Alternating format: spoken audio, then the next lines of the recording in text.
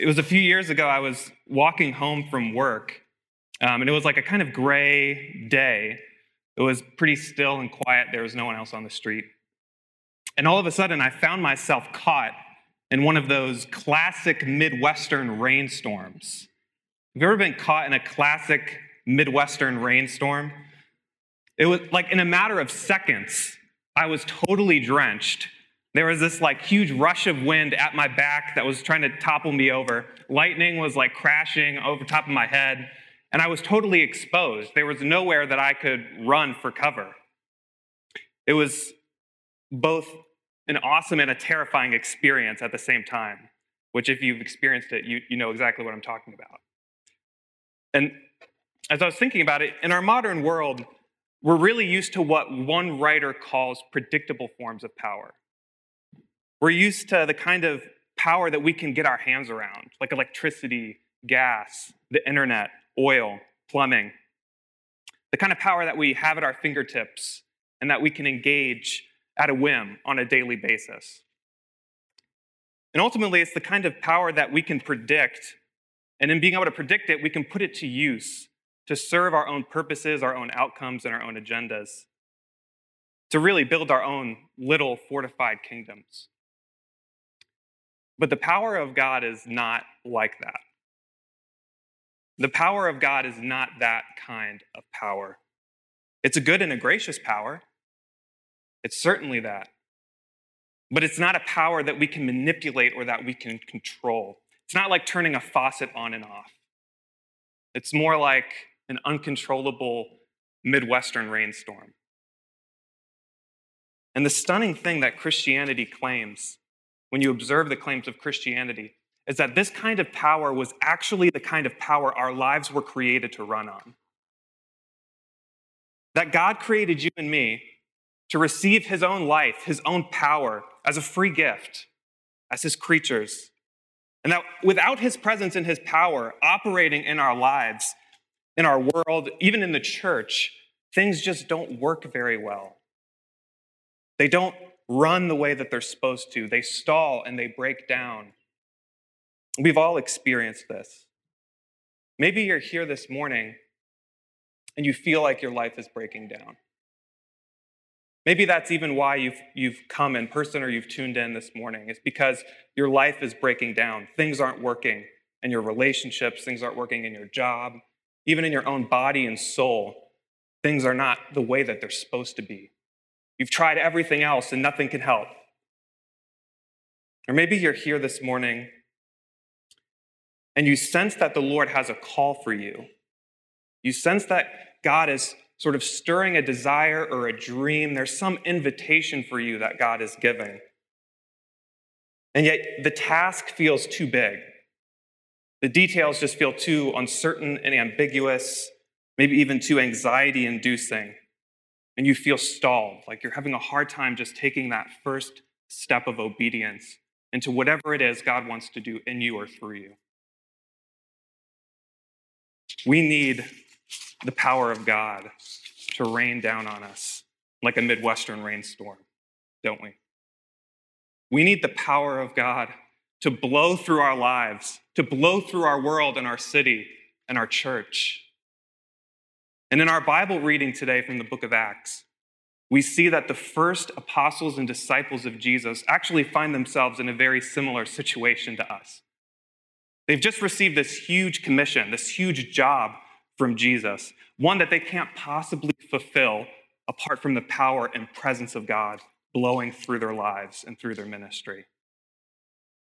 They need a supernatural power from above that they can't control, that they also can't conjure up on their own. So if you open your Bibles with me to the book of Acts, chapter 1, we'll look together at how Jesus meets these first disciples and promises them power. How he continues to meet his disciples and promise them power all the way down to us today.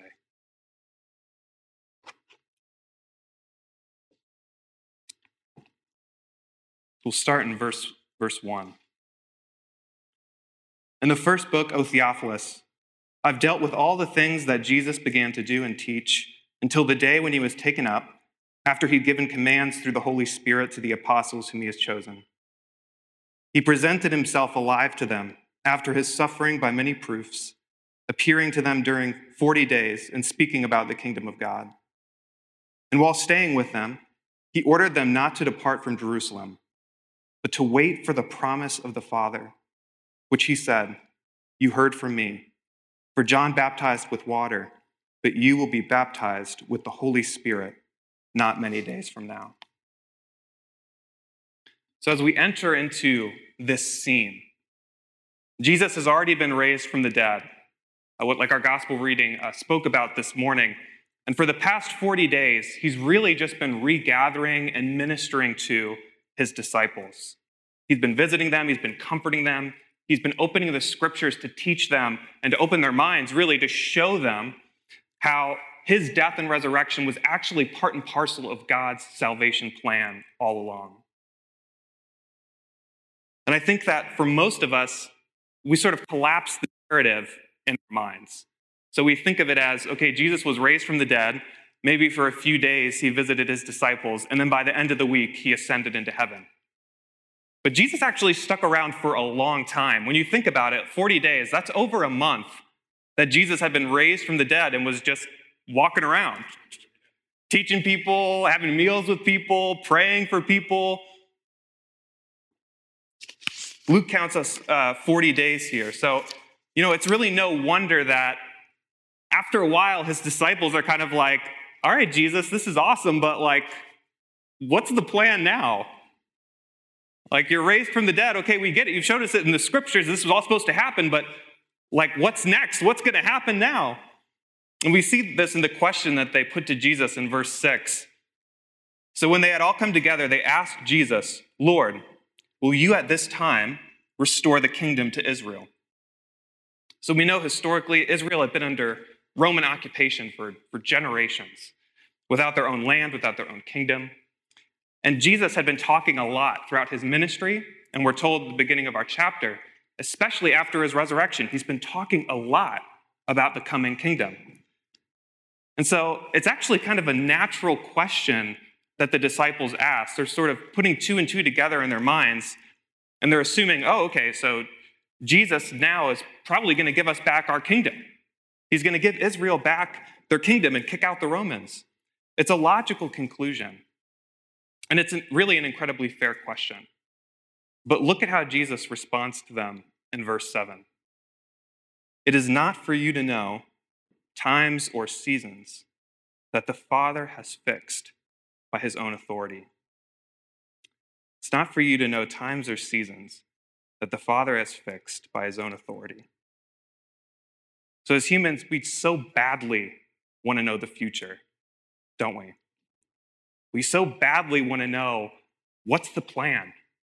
What can I expect? What are the next steps or the guarantees? Or what can I at least fall back on if nothing else comes through? We've got stock predictions, we've got weather apps, we've got calendars. We've come up with all of these tools to just try and help us manage the chaos of life and bring some order out of it, to make it more predictable so that we can bring it under our control and ensure our own outcomes according to our own values and agendas and timetables, right? And so many of these tools, these are good and precious gifts from God that do help us provide order and structure to our lives. They help us flourish as humans. We should praise God for them. But Jesus confronts us here with the reality of human limits. He does something that, as awesome as these gifts are, we don't really like to acknowledge, which is that they are limited. And that we as humans are limited. It's not for you to know the times or the seasons that the Father has fixed by his own authority. Theology 101 is that God is God, and that as God, he is really smart. So that means that he knows things that we do not know. He has power and authority that we do not have. And so if Jesus is Lord, if Jesus really is, as he claimed, fully God and fully man, And if, as he said, all power and authority had been given to him by his Father, that means that Jesus sets the agenda, not us. That means that Jesus calls us to follow his timetable, not vice versa. And even when the apostles, his inner circle, these men who he's about to entrust the ministry that he's been building to on earth, the men who are going to sacrifice their lives for his kingdom, even when they press him for more specific details, he confronts them with the truth. It is not for you to know. It's not for you to know. My brothers and sisters, if we're going to be serious about following Jesus, which I know you are, inevitably he's going to call us to something that feels uncertain and ambiguous. Eventually, he might even call us into uncertainty and ambiguity itself. He'll call us to do something, but he's not going to give us the specific details that we want. He's not going to give us the guarantees that we're asking for on the front end. He's simply going to call us to step out in faith and take that next step of obedience, even if it doesn't make sense. If we think about it, it really doesn't make sense, because Jesus commissions these apostles. He commands them to go out into the world to make disciples, baptizing, teaching them everything that he commanded. So he says, go, and then here he says, wait. Go, and then his last words are, wait. Wait until the Holy Spirit comes. Seems kind of counterintuitive, right? Like he's slowing them down. He's given them this huge job. They're probably like, okay, Jesus, we're going to go to the whole world. We should probably get started. Can't the Holy Spirit just fall on the way? Jesus says first, wait. It's counterintuitive. It doesn't make sense. But I think most of us who follow Jesus long enough, we understand maybe just a little bit what he's doing here. I think that Jesus is actually giving an integrity test to these first disciples.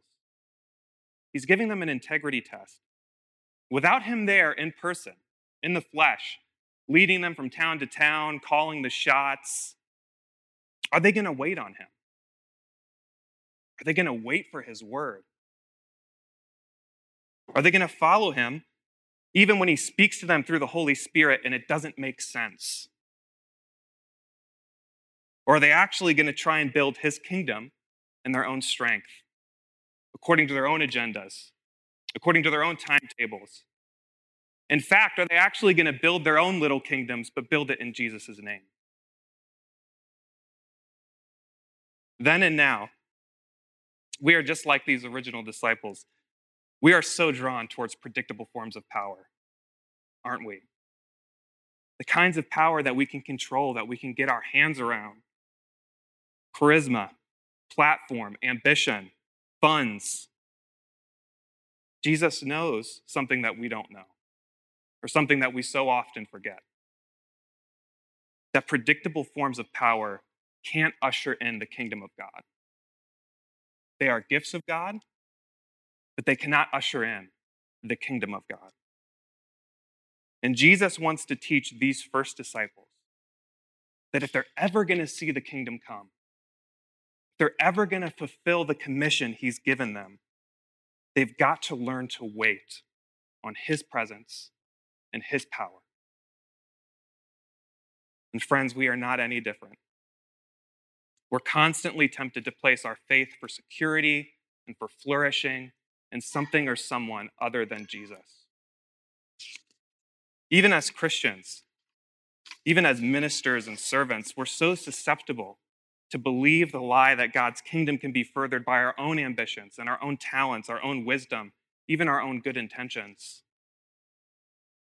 But the inverse is also equally true. The inverse of this pride is that for some of us, maybe you're here this morning and you're sensing that Jesus is calling you to something, to some next step of obedience, but you feel too weak.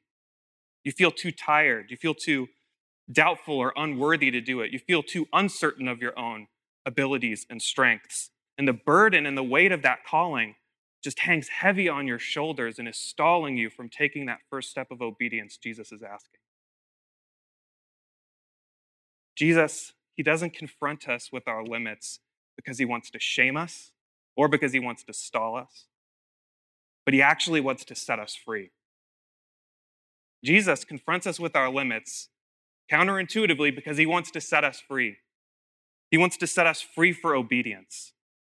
And look at how he does this with his first disciples. Look at how he liberates them by what he says in verse 8. This is incredible. He says, "It is not for you to know the times or the seasons that the Father has fixed by his own authority, but you will receive power when the Holy Spirit has come upon you. And you will be my witnesses in Jerusalem and in Judea and all Samaria and to the end of the earth." And then when he had said these things, as they were looking on, he was lifted up, and a cloud took him out of their sight. So Jesus doesn't give them the kind of power that they want, but he gives them the kind of power that they actually need to fulfill his call. He gives them the power that they actually need to follow him. He doesn't give them the insight into the big picture that they've been asking for, the what and the when and the where and the why and how. But he does promise them his presence and power through the Holy Spirit, a person who is God. Think about that. The Holy Spirit, a person who is God, living inside of them, taking up residence, speaking through them, working through them as they walk by faith and not by sight. The kingdom of God comes where our weakness meets God's empowering presence. The kingdom of God always comes where our own weakness meets the empowering presence of God. And it's so important for Jesus' first disciples to understand that before they go out. It's so important for us this morning to let that sink into the deep parts of our being and our heart as well. Because Jesus will never commission us into self-sufficiency. I don't know about you. I always think maybe I'm just on the verge of being commissioned into self-sufficiency, like Jesus trusts me enough now. But he never commissions us into self-sufficiency. And friends, this is actually a good and a gracious thing that he doesn't. It is a good and a gracious thing that he doesn't. Because can you imagine the weight that Jesus would have been placing on these first disciples? If he told them to go out into all the world, to help build his kingdom without the empowering presence of God with them and in them, actually doing the heavy lifting.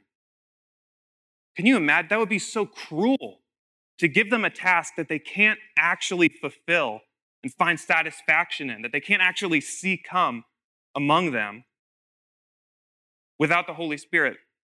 It would be cruel for him to ask them to do that. And Jesus doesn't command them to draw on their own strength and resources, but he says, you will receive power. You will be my witnesses. This isn't a command, but this is a promise. It's not a go do, but it's a you will. If Jesus went all the way to the cross to crucify the power of sin over the life of his disciples and over the lives of his disciples today, if he really did conquer death, if he really was raised from the dead and ascended into heaven, where he was enthroned in the control room of the universe, he really has promised to send the power of his Holy Spirit upon those who wait for him and have faith in him. Friends, I want to ask us this morning, what are you free to say yes to? With that promise from God, what are you free to say yes to? No matter how weak and imperfect that yes may be. You may not be able to see the big picture. You may not be able to see all the interconnected details or even the final outcome. But what next step of obedience can you take because Jesus has promised his presence and his power to you through the Holy Spirit to live in you and to work through you? So, as Father Aaron mentioned, as many of you know, for the last 6 months, my wife Catherine and I have been in a season of discernment. We're really just trying to discern where God's leading our family as we're in this new season of life now that I'm done with seminary. And after months of prayer and fasting and input from mentors, different parts of our lives, I'll admit that we really wanted to have more clarity than we have now. We really were expecting and hoping for more clarity. But the sense that we just continued to receive from Jesus was to move out from Chicago and to wait on me for the next step after that. And it feels painful, and it feels sad, it feels scary, it feels ambiguous. But let me tell you that over the last few months, I have never felt so bonded to Jesus. We have seen and experienced in real time the Lord Jesus building our faith by the power of the Holy Spirit. We've received incredible peace from his presence as we follow him, as painful and as uncertain as that path is. So for most here, that next step of obedience probably isn't going to be leaving Chicago or leaving Immanuel. But maybe it's having a first conversation with one of your friends about your faith. Or maybe it's building into relationships outside of your own ethnic or cultural community. Maybe it's volunteering for a ministry or even starting a new ministry where there's a need. If you're married, it might look like making the commitment to bring children into the world and to nurture them and raise them in the love of Christ and the love of his church, as vulnerable as that feels. Maybe you're here this morning and you doubt the claims of Christianity, but you're here because you're deeply fascinated with the person of Jesus. And the next step of obedience for you might be just as simple as continuing to join us on Sunday mornings and coming to the picnics and the parties that we throw this summer and committing to really wrestling through those questions and those doubts in the context of a spiritual community. The kingdom comes where our weakness meets God's empowering presence. Maybe you're thinking, okay, that sounds nice. I get why that sounds nice, but actually, what does that mean? What does that look like for me as I try and take this next step of obedience? How can I position myself to actually receive this Pentecost power that you're talking about? Look with me to see how the apostles do this in verses 12 through 14. Then they returned to Jerusalem from the mount called Olivet, which is near Jerusalem, a Sabbath day's journey away. And when they had entered, they went up to the upper room where they were staying. Peter and John and James and Andrew, Philip and Thomas, Bartholomew and Matthew, James the son of Alphaeus and Simon the Zealot, and Judas the son of James. All these, with one accord, were devoting themselves to prayer, together with the women and Mary, the mother of Jesus, and his brothers.